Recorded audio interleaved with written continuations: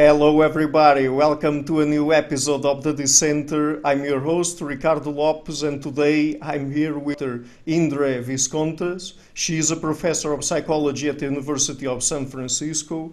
She is a neuroscientist and operatic soprano, and she is the author of a recent book titled How Music Can Make You Better. And today we're going to talk a little bit about the psychology of music. So, Dr. Viskontas, thank you a lot for taking the time to come on the show. It's a real pleasure to have you on. It's my pleasure. Thanks for having me on. Okay, great. So, let me start with a quote from your book to add a little bit of context to the question I want to ask you. So at a certain point you say, music isn't music until our minds make it so. Sound can be noise in one context, but music in another. So, I read this quote, and because I went through your great course, Brain Myths Exploded, I was reminded of one of the myths that you talk about there, about how we don't really perceive reality as it is. So, would you say that music is also a construct of our brains, and if our brains didn't evolve to process sound as they do, we wouldn't experience music? Absolutely. If you still don't believe me, just think about for a second what it is that music really is, just in terms of the physics of it. It's just compressions and rarefactions of air, right? Very simple. So how is it that we decided, or that our brain sort of evolved to turn that into something that can incite wars, that can make us fall in love, that has such a profound effect on us? It has to be in our brains, because it's just a physical, its physics are so kind of simple in that way. Now, that's not to say that the sound wave itself doesn't have a lot of complexity in it, right? But you can imagine many other animals that hear sound in a very different way, right? There are animals that see sound. There are animals that, essentially smell sound, and by sound, again, we just mean just perturbations in the air. So we just happen to have evolved a way for ourselves to be able to turn it into this amazing subjective, hearing experience. But anyone who has experienced hearing loss of any kind, even if it's temporary, has realized how when that actual stimulus is impoverished, it's really hard for the brain to do what it does, to turn it into something meaningful. And yet we still find ways. So, like, for example, if you go into a pool and you're underwater, all of a sudden the perturbations of air sound very different. But pretty soon your brain starts to interpret them, and in a way that, actually provides you with some meaningful information. So that's to me what's remarkable about it, is the fact that, our brains are able to do this. And anyone who, you can have two people in a room listening to the same piece of music, so the exact same sound wave, and have very different experiences. For one person, it can be awful. It can be annoying. It can be, just they hate it. Literally, it can incite them to anger. And for the other person, it can be the most sublime, evidence of just the best parts of humanity. So, it's not in the physics of it. It's in the way that your mind interprets it. It has to be. Mm-hmm.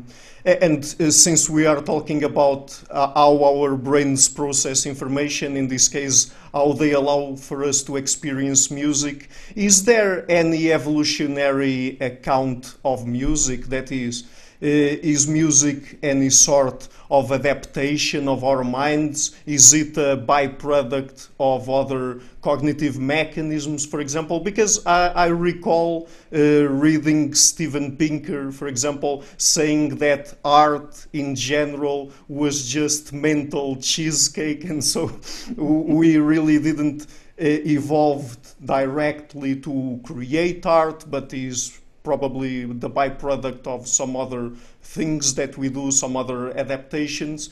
But then on the other hand, people like Jeffrey Miller, that is another evolutionary psychologist, have proposed that things like music maybe have evolved under sexual selection. But I guess that approach has a bit of an issue there, because when we look back at more traditional societies like hunter-gatherers, for example, I think that most of the music that is performed there is a collective activity and not really an individual one like we tend to see in our modern society. So what would you have to say about that?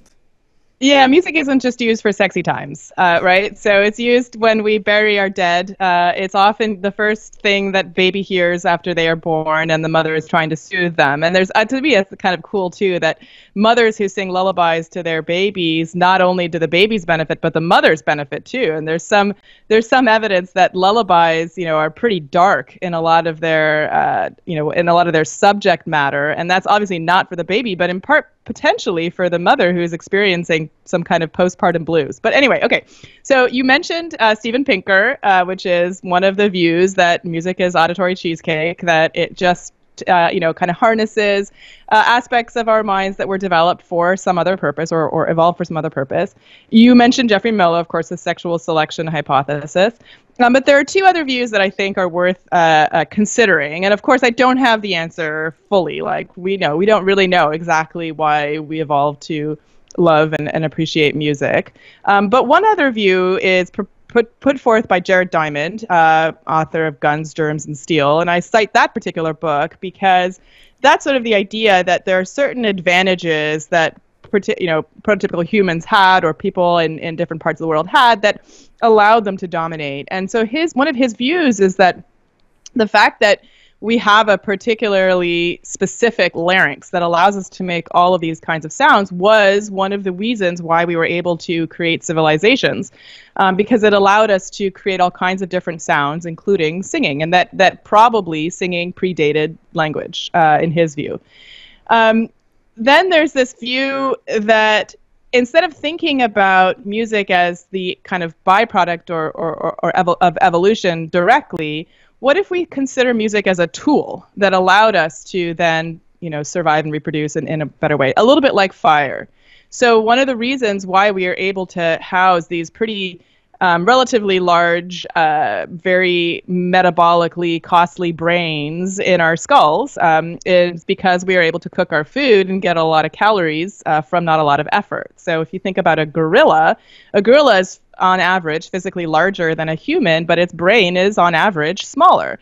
And the reason is that the gorilla has a raw diet, and it needs to spend most of its time chewing and eating to fuel that big brain, right? So we actually have a brain that is about the size that we should, given primates of our size, but we've somehow managed to fuel it, which other primates have not been able to do, by cooking.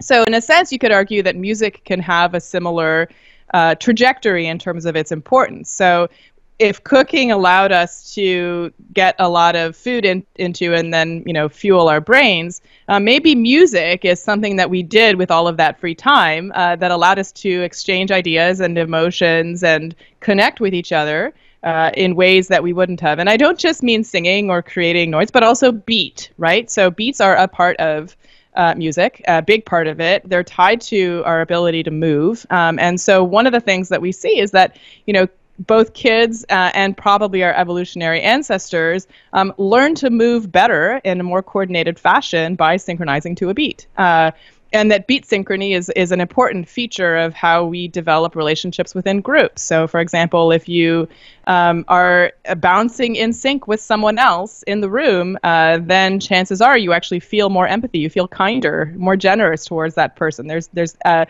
study, for example, where an experimenter at the end of the experiment dropped a bunch of pencils, and if during the experiment she had bounced in sync with the other people who were participating, they were more likely to pick up her pencils compared to a condition in which she was out of sync with them. So I think that my sort of, so far, my favorite kind of theory of the evolution of music comes from this idea of it as a tool that helps us sort of form civilization in a number of different ways. It helps us exchange ideas. It helps us feel connected to others. It helps us express our emotions. It helps us do things that are ritualistic, that connect us, like grieving and marriage and other kinds of ceremonies. And that's how music has sort of helped shape society, in addition to helping us understand language too, because of course, when you're talking to a baby and the baby is in their infant language development phase, the baby is really paying attention to the rhythm of what you're saying, not to the content so much. That comes later. Right. And is it the case that music is a human universal, that is, that it occurs in all societies that we have studied to date, contemporary and historical ones? And if so, does it have any universal features? Yeah, so far, I don't know that we've found any kind of culture in which music isn't a part of what it is that they do. Of course, music plays very different roles in different cultures. And in terms of a universal aspect of music, insofar as how we define music, of course, is in some ways culturally biased. So you start asking, like, do all cultures have music? Well, how do you define music? So if we agree that music has certain qualities, like it has a beat, it has some pattern or structure, it has, maybe some kind of melody that is repeatable, etc. I would say the only universal that we've been able to really find is repetition. So in virtually every type of music out there, there's some level at which something is repeated, whether it's a note or a motif or a beat or what have you. Repetition seems to be a key feature of music, except in the one type of music that explicitly avoids repetition, which is sometimes called 20th century composed music or contemporary classical or however you want to term it, modern classical. None of these terms really are particularly descriptive, but the truth is that those artists decided to go against the grain. They decided to do something that no one else had done before in music, and so they explicitly avoided repetition. And when we listen to those pieces, it can be hard to listen to on a first listen, especially if you don't know what to listen for. So, I kind of make the joke that, those kinds of concerts don't usually sell out major stadiums, right? They're a niche, they have a niche audience. And even the most, successful composers of that era, are not household names, Luciano Berio, being one of them, or, so I think that, that in cases where you have these kinds of composers that are explicitly avoiding it, they're doing that intentionally. Whereas most people, if they don't have the intention of avoiding repetition, repetition naturally falls into musical composition. Mm-hmm. But there's also a recent study that came out that even questions whether we all hear octaves in the same way, octave equivalence. So it just came out a couple of weeks ago, actually in October, and they looked at a tribe of people. I think they were in the Amazon, and they're people who really are pretty an isolated group. And what they found was that when they were asked to repeat a melody by singing it, they didn't just kind of drop down into their comfortable octaves the way you and I would. So, if I said, sing this melody, la, la, la, you would probably find it in your own, like, do that. Can you do it? Yeah, la, la, la.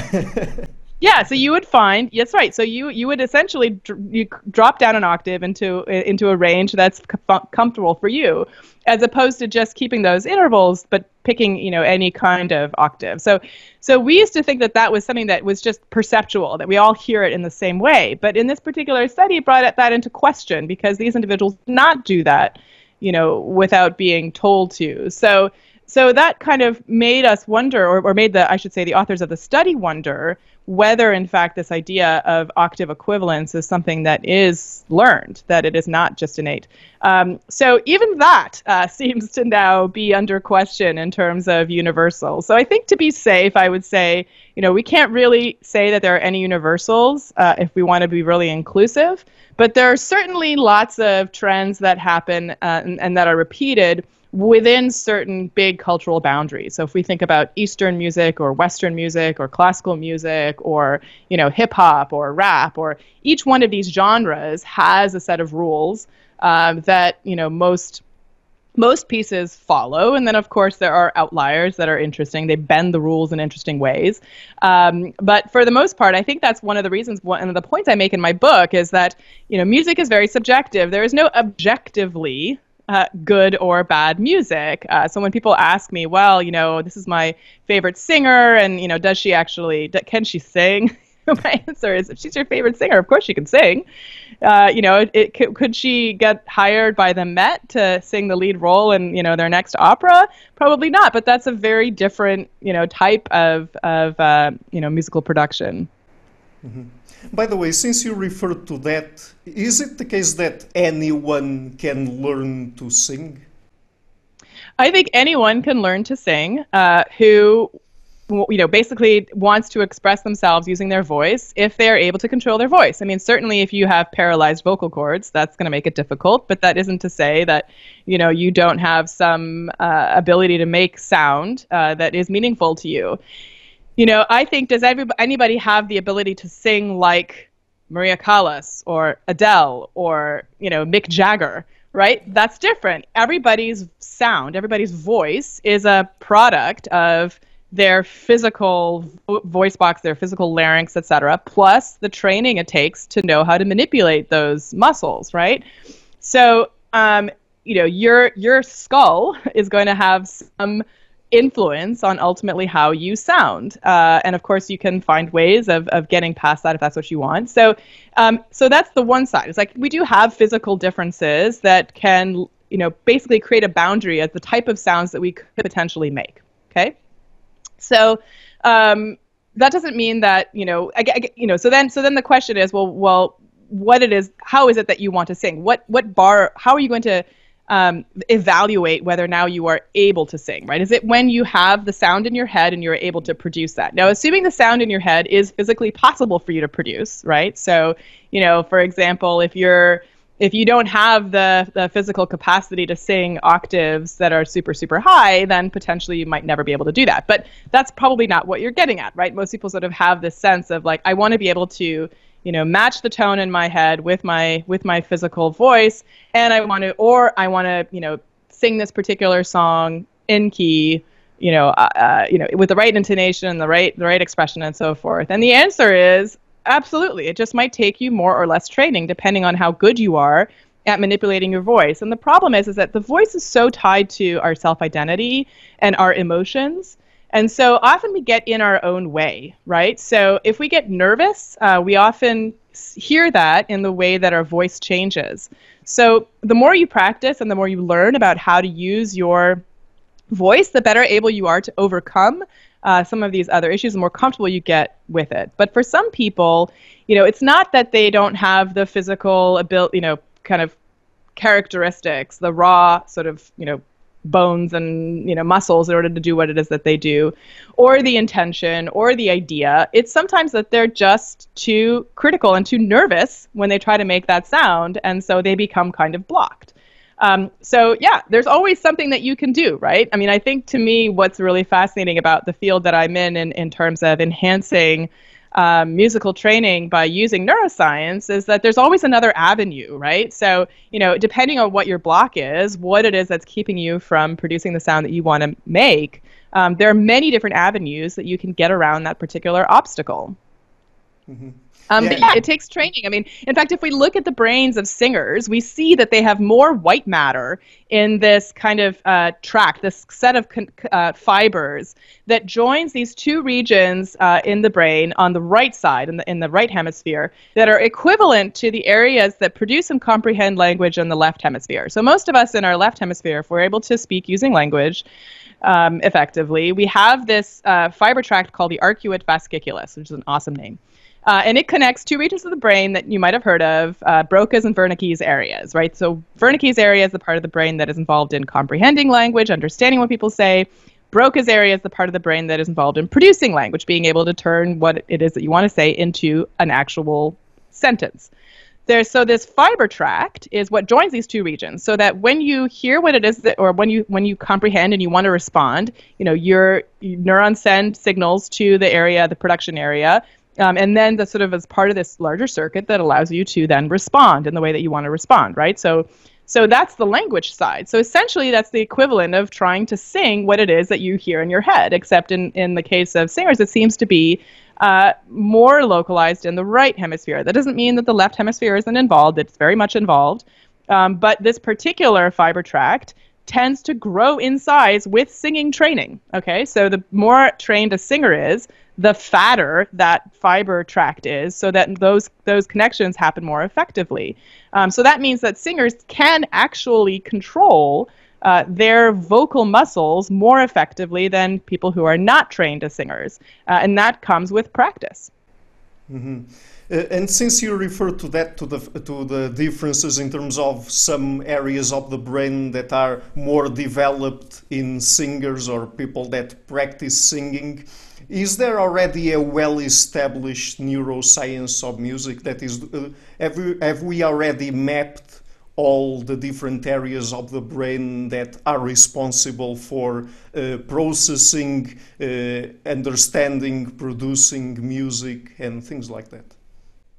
Well, I guess I'll ask you the first question before that. Have we already mapped all the cognitive processes involved in processing and understanding and producing music? I mean, probably not, right? There's always more room to learn. There's so many different ways in which we can interact with music, whether we are listening or whether we are active participants or whether we are composing. And of course, the brain basis of each of these activities is going to differ. So I can't say that, there is a kind of comprehensive model that explains every use that we have of music, because we can't say that, from the behavioral side. So we certainly can't say that from the neuroscience side, because that would come afterwards. Once we understand the behavior, then we can actually go in and sort of map out the brain. But until we understand the behavior, we can try, we can make some inroads, but we can't have a fully comprehensive answer. And I think that that's okay, because of course the way we use music is evolving. Right? So it used to be that we spent a lot of our time when we were listening to music in a live performance setting, right? Now we spend most of our time listening to music in the background, actually, or recorded music, right? So, and we don't even have the intention anymore of pulling out the record and putting it on the record player and sitting down and listening. We're usually multitasking. We're usually doing something else. It's it's there while we're cooking for the dinner party. It's there while we're shopping. It's there when we're waiting at the airport.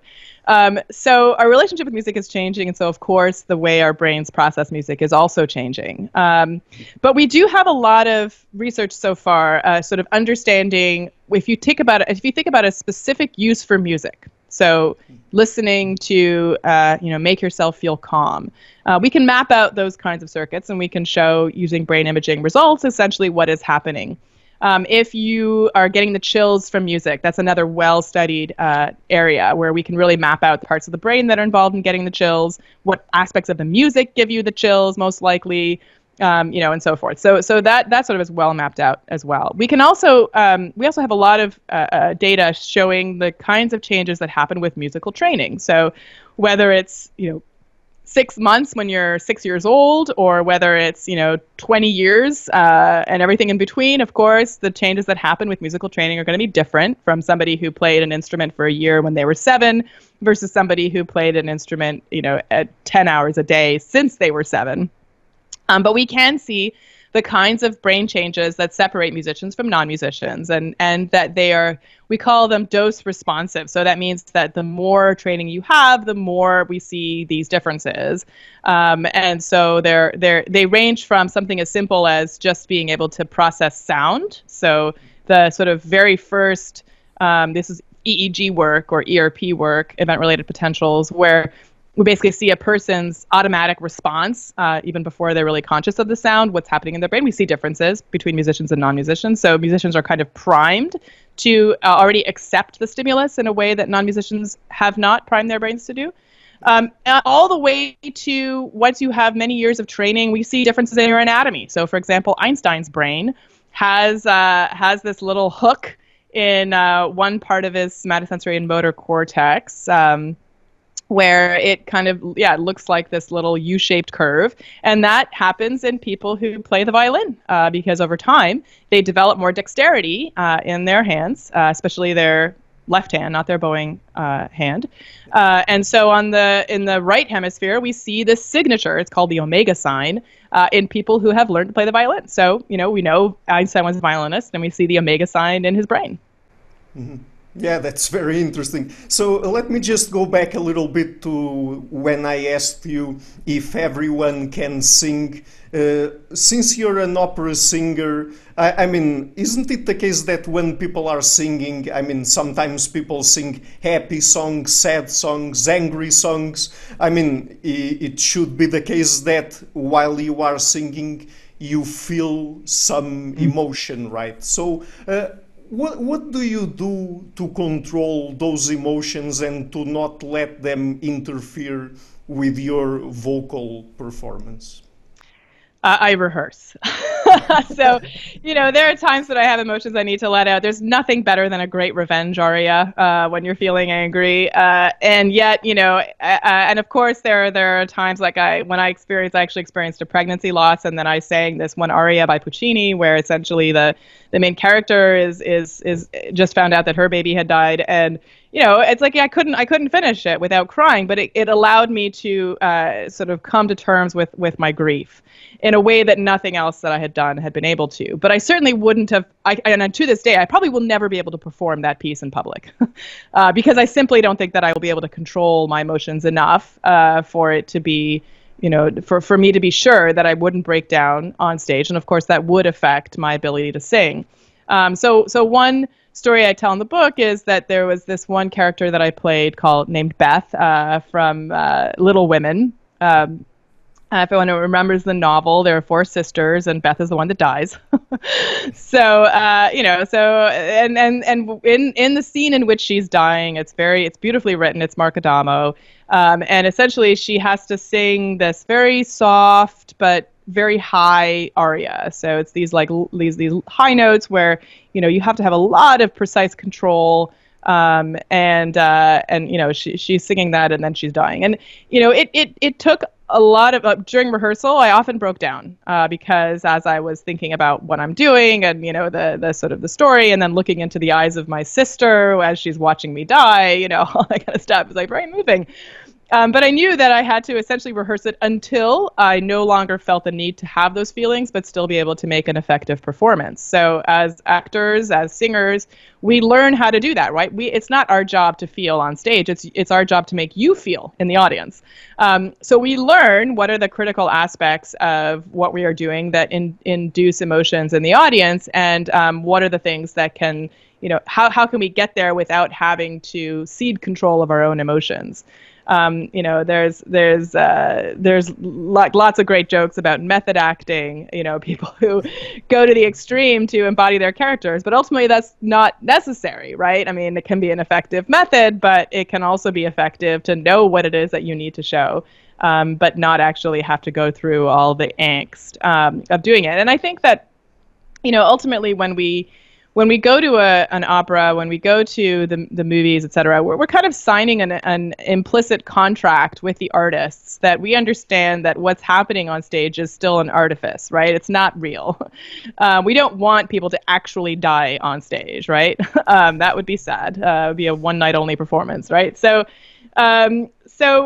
with that understanding, I think that the audience is somewhat more willing to suspend disbelief. They don't need such a real, authentic performance that it ends up in, this sort of tragic event. So there is a little bit of the audience being accepting of the fact that it's not going to be fully real. But I still think that as singers, as actors, we learn, how to do this. And to me, if I'm finding it too difficult during rehearsal to sing through a piece without breaking down, I mean, I do it until I know that I can do it, right? It's like the difference between an amateur and a professional is that an amateur practices until they get it right. A professional practices until she can't get it wrong. And so that's sort of the tack I take, especially when there's a particularly emotional piece. I practice until I can't get it wrong. And then I allow myself to indulge at certain times, right? Like, so Barber's Knoxville, Summer of 1915 is one of my favorite pieces. It's this wonderful, nostalgic kind of trip down memory lane by this little boy. And I love that piece. And when I'm singing it in front of an audience, I just rely on the fact that this is such a great piece, and I need to sing it well, and the audience will get it. But when I'm at home and I want to indulge in the experience, like I let myself go. I let myself sort of sing that piece until I cry, and that's okay because that's for me. That's not for you. But when I come and someone's paid me to do something for them, that's it's a different job. Mm-hmm. Yeah. Do we know why certain songs are catchier than others? Is there any good explanation for that? And on the other hand, there's also this thing, I don't know if it's true or not, but it seems to me that there are certain people that are more predisposed to catching earworms, let's say, because, for example, just this last January, after I saw that recent movie about Freddie Mercury, I went through an entire week all day with Bohemian Rhapsody on my mind. So I'm not sure if that happens with other people, but anyway.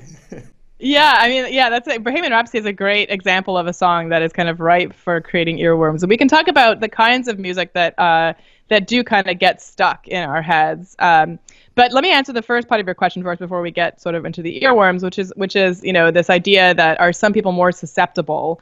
And the answer is yes, people who are musicians are more susceptible because they probably spend more of their time sort of thinking about imagining and hearing music in their heads. So, that's kind of precursor of getting a song stuck. Women seem to get them more often, or maybe just as often as men, but they seem to be more irritated by them. So I think that that there's maybe a kind of gender thing there, but that might have something more to do with other aspects of being male or female in our current culture.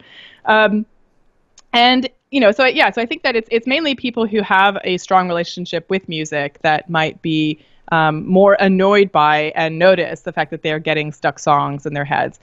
Is there something about the music itself that makes it more catchy? I think those are two separate questions. So you can have a catchy song that people go on singing, but that doesn't necessarily lead to earworms. And usually the songs that are catchy that don't lead to earworms have a kind of obvious conclusion, right? So they kind of get to the end and then you're kind of done. So they don't get stuck. The songs that get stuck are ones that are repetitive and kind of have are kind of looping. So even though Bohemian Rhapsody has a kind of ultimate climax, the climax and all the changes that go through it are so different enough that if you're not really paying attention, you're letting it go, you can get stuck on one part of the loop. Right. And the trick then is to sort of sit down and think carefully about the entire song until you get to the big climax, do the big finish in your head and end it. Right.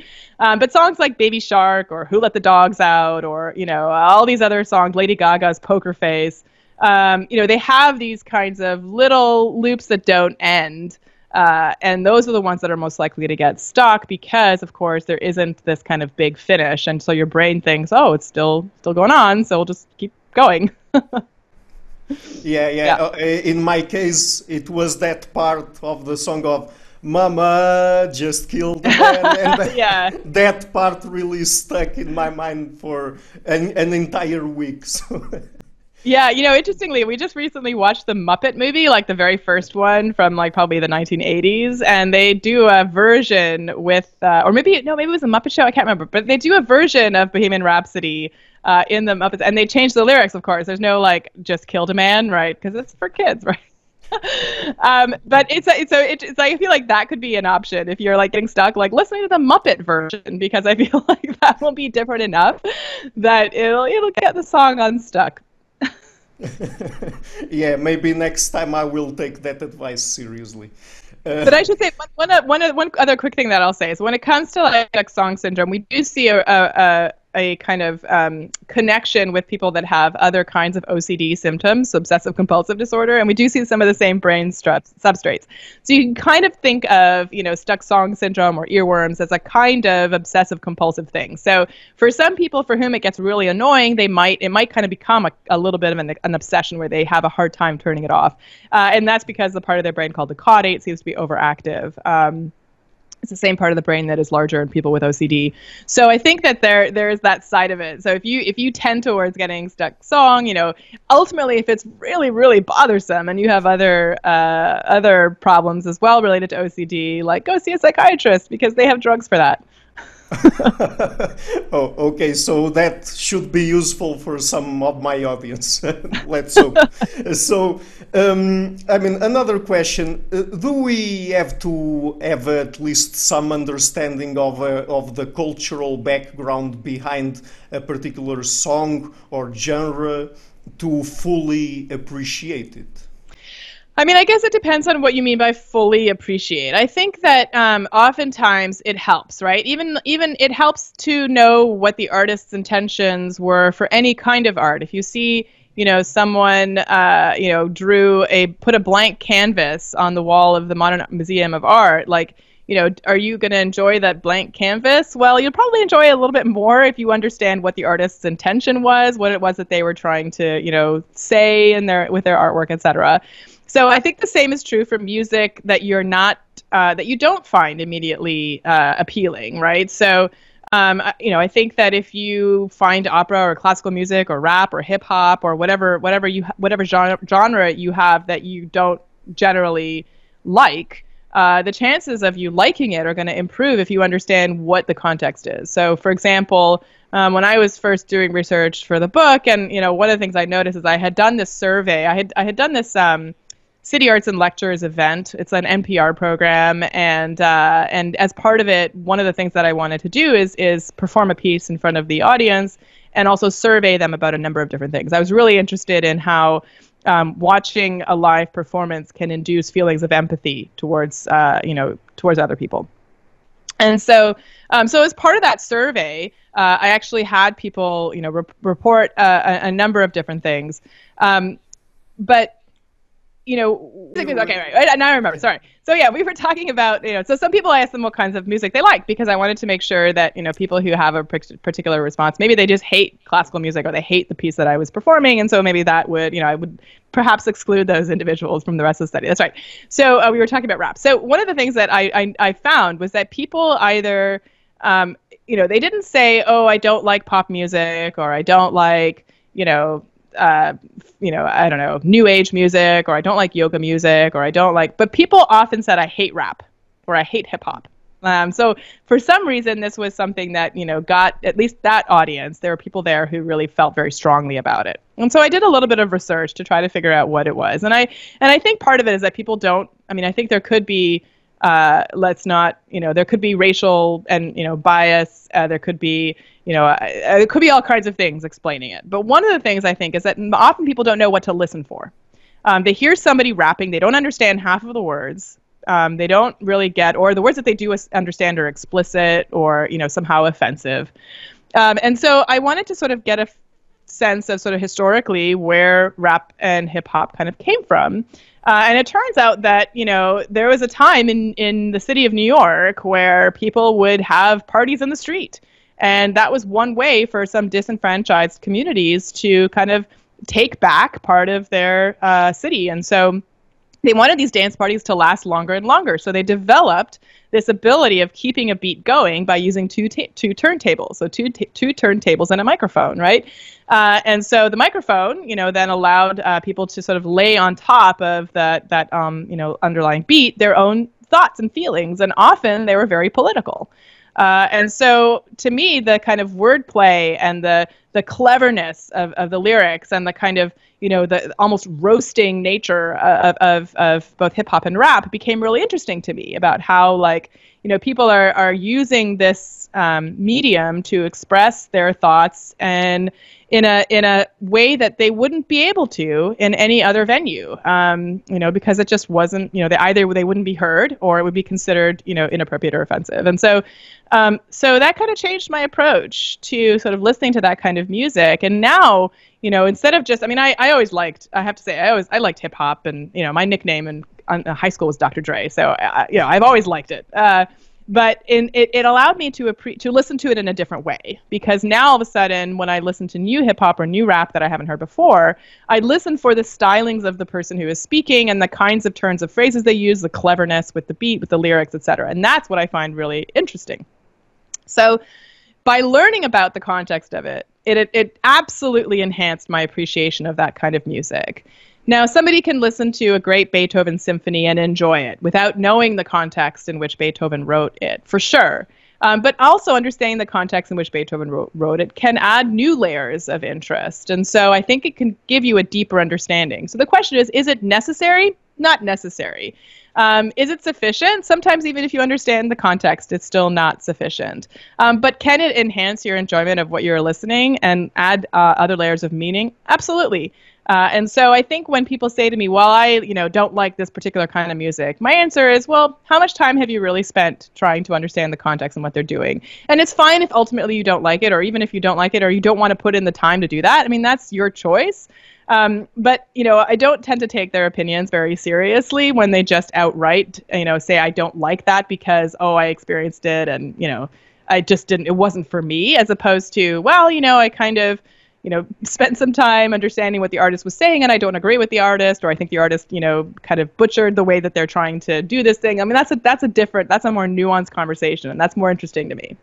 Mm-hmm. Since you just referred to musical tastes, in your book you say that two of the biggest forces that shape them are our parents and our teenage hormones. So is it then during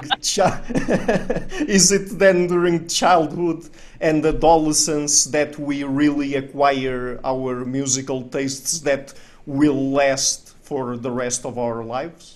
Well, and by parents, what I really mean is your kind of early childhood context. So not just your parents, but whether you live under an underpass and there's noise going on all the time, or or whether you live in a very quiet house. And so because that essentially is where your brain is developing its ability to process sound. Okay, so as I mentioned earlier, definitely we see in musicians' brains a different relationship with sound, even before it comes into consciousness, right? So the way that their brains process sound is different. So I think that that's where the early environment can have an outsized effect. So if you're a kind of person where you grew up in a very noisy environment and you learn to tune out sound, you might actually not hear some of the nuances in particular types of music that other people hear. Or you might find that you get very bored if there isn't a constant change in the music. So for individuals, an individual like that, it might be very difficult for them to sit down and listen to a quiet piece of music. But for someone who, grew up in a very, very quiet household, who had to pay attention to every kind of noise, their brain might be overwhelmed by, a cacophony of sound and, electronic dance music, but might just find, the most minimalist Philip Glass opera sublime because it's tapping into all the things that they find meaningful and interesting, etc. So that's where I mean, like, that early childhood stage kind of sets the tone for what abilities your brain develops in that sensitive period of auditory processing development. And then, of course, your teenage hormones have a huge impact, because what's happening in your teenage years is that you are separating from your parents. And one way in which you can easily separate yourself from your parents is through music, because music does group us in different ways, right? So that's one of the reasons why people can hate a type of music, because they feel threatened by the group of people who are making that music. In fact, we see, levels of the attachment hormone oxytocin are very much modulated by music. So when you're listening to music that you really like, that you feel is really helps you bond with others. Well, when you're moving in sync, we see levels of oxytocin that are higher in your brain than under other circumstances. Whereas, but those same high oxytocin levels, so oxytocin is not just a love hormone, right? It's not just all good stuff. It also makes you aggressive towards people that you find threatening to your loved ones. So if then, that means that, this whole idea of like East Coast, West Coast, hip hop rivalry, like it's very much based in neurochemicals, right? So it's possible that, you can feel anger towards a group of people that you feel is threatening your loved ones, and that music can kind of enhance those feelings of aggression. So during your teenage years, when you're trying to find yourself and trying to separate yourself from your parents, people often do find music as a way of defining themselves and also finding other people with whom they can connect. And so it makes sense that that these hormones play a role. Of course, you're also a little bit more rebellious in your teenage years because of this drive to separate, and you don't yet have a fully wired up prefrontal cortex, which is the part of your brain that develops last and also is involved in things like impulse control and rational thinking and so forth. So in this kind of context, you can imagine that the big hormonal shifts in your emotions lead you to maybe do things that kind of get you into trouble with the people that your parents, etc. But also remember that these big surges in emotion are something that music is very good at inducing and also finding comfort in. So because you're going through these big emotional roller coasters in your teenage years, music can both enhance those emotions and also, can be an outlet for those emotions. So I think that means that you can feel very much a lot of comfort from the kind of music that is emotional for you. So for me, I listened to a lot of heavy metal when I was a teenager. I know, don't tell my mom. But I had a lot of anger and rage that I was working through, and up until then had been like nerdy good girl, and so this was something that I was trying to find my rebellious side, and so I listened to AC/DC, and so I think that kind of I still have a fondness for that kind of music. Today, it makes up a very small percentage of my playlist. But it's the kind of music that, looking back, when I'm with dementia in a nursing home many years, hopefully from now, it'll probably still feel a connection, for me. So, and that's what we see is that even if people can objectively look back at the music they loved in their teenage years as not really potentially all that great from their own perspective, and I'm not saying AC/DC is not great; they are great. But there's other music that I've since loved. But you still have this very strong sense tied with memory and emotion to that period, and also tied to who you are as a person. So I think that's one of the reasons why that's a very formative time. And so for most of us, music from those years can be very effective. Mm-hmm. Yeah. Do you know if there's any connection between personality and musical tastes? Because I was just thinking that I've already had some behavioral geneticists on the show, and we know that for all psychological traits that we've studied, there's somewhat of a big genetic basis behind them, even for things like more or less predisposition to religiosity, political leanings. So, I asked about personality because since personality is 40 to 50% influenced by genetic factors, and then if there was a connection with musical tastes, there could be some innate aspect to it. I don't know. Again, I think because music is such a powerful way of putting us into groups and separating us, I think that people with different personalities will gravitate towards music that speaks to them. So, you can have the introverts maybe listening to emo, and the extroverts listening to ABBA or big pop dance hits, whatever. Now I'm just speculating. But certainly I think that, certain personality traits will not only affect the kind of music that you gravitate towards, because other people who share your same personality will, you might might be a shared bonding experience. And of course, the musician that you are particularly, impressed with might also share some personality traits, and that's why you feel connected with them, right? What we see in the brains of people who are listening to music that is, that they find, moving, is that they essentially mirror in their own brains the activity of the brains of the person who is producing the music. So we see that kind of empathy and mirroring. So of course, the more you can relate to the person on the stage, the better able your brain will be to mirror what it is that they're doing, and therefore feel connected, and therefore feel connected to others, people around you. But I also think the other personality trait, or I should say the personality dimension that can have an effect on your music musical tastes is openness to new experiences, right? So I think that people who are more open to new experiences might have a wider palette of the kinds of music that they're willing to listen to, whereas people who are more rigid in terms of the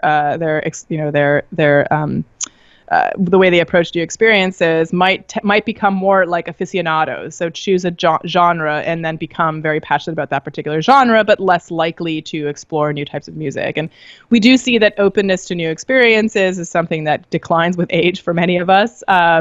And we see the same thing in musical tastes. So musical tastes become more fixated as we get older. We tend to be less likely to experience new kinds of music. And I think that has two reasons. One, of course, is that the next generation of musicians probably are less relatable to us as we get older because we are becoming further and further away from their experience. And two, I think because it takes work to understand and learn about a new genre because you have to understand the context and you have to spend a lot of time listening. And so if you're already not willing to put in the work to listen, it's unlikely that you will find, the kind of ability to appreciate this new genre because it'll just sound strange to you. You won't get it, quote unquote. And I think that as you get older, if you're less likely to put in the work to kind of understand the context and get what the artist is trying to say, then it'll be harder for you to enjoy that kind of music. And then, of course, music has traditionally, maybe because we talked about how it's such a powerful force in our teenage years, it can become a kind of young people's cry, right? So there are generational differences there as well. So I would say, like, globally, probably yes, your personality affects your approach to music. Not necessarily that different personalities, are going to find different music, but how you consume music is going to be different, right? Depending on your personality, and of course, how you consume music, the amount of time you put in, whether you're open to listening to new music, all that kind of stuff is going to have an effect on whether or not you enjoy that music. Mm-hmm. Okay, so Dr. Viskontas, I'm starting to get mindful of your time, so let's end the interview here. Just before we go, where can people find you on the internet? Sure. So they can find me on Twitter. My handle is @Indrevis, INDREVIS. They can also find my website, which is indreviskontas.com. But I have two podcasts, and in particular, one podcast I think that maybe your listeners, after listening to this conversation, might enjoy is called Cadence. And it's about what music can tell us about the mind. We have 2 seasons out. And we're about to launch the 3rd season. Hopefully in December, we're going to put out the first couple episodes of the next season. And so these are more produced episodes than my other podcast, which I'll tell you about in a minute. And we really explore the question of what can music tell us about what it's like to be human. The first season is really about kind of an overview of music in the brain with some particular stories told especially by professional musicians. And then the second season is really about can music serve as medicine? So we take 8 cases or 8 individuals who have used music to help themselves heal from various either traumas, or they have different disorders or what have you. And then this 3rd season that we're working on now is really about how music influences us. So the ways in which music plays a role in our everyday lives, but also on the most important moments in our lives. So that's Cadence. You can find it wherever you find your podcasts. And then the podcast I do every week is called Inquiring Minds. It's long-form interview-based mainly, although once in a while we do a kind of up-to-date where we talk about science and the news, and we explore the space where science and society collide. So check those out. Okay, great. So I will be leaving links to all of that in the description box of the interview and also to your book and the rest of your work. So Dr. Viskontas, again, thank you a lot for taking the time to come on the show, and it was a really lovely conversation. So thanks so much, Ricardo. Have a good night. Hello everybody, thank you for watching this interview until the end. As you might have noticed, I've been putting out regular interviews with academics and intellectuals from a variety of fields. So to keep the channel sustainable, I would like to ask you to please visit my Patreon page and to consider making a pledge there. Any amount, even just $1, would already be a great help. Otherwise, and if you like what I'm doing, please share it, leave a like, and hit the subscription button. I would also like to give a huge thank you to my patrons and PayPal supporters: Karen Litska, Anne Blanchett, Perelga Larsen, Lau Guerrero, Chantel Gelinas, Francis Ford, Hans Frederick Sunda, Brian Rivera, Lucas Stafiniak, Sérgio Condriano, Jane Henninen, Ricardo Vladimiro, Craig Healy, John Connors, Adam Castle, Vega Guidi, Olaf Alex, Jonathan Wiesel, David Dias, Anian Kata, Jacob Klinkby, Dr. Jerry Mueller, Herbert Gintis, Rutger Voss, and Bo Weingart. My three producers, Izar Webbe, Rosie, and Jim Frank, and my executive producer, Mikhail Ruzieski. Thank you for all.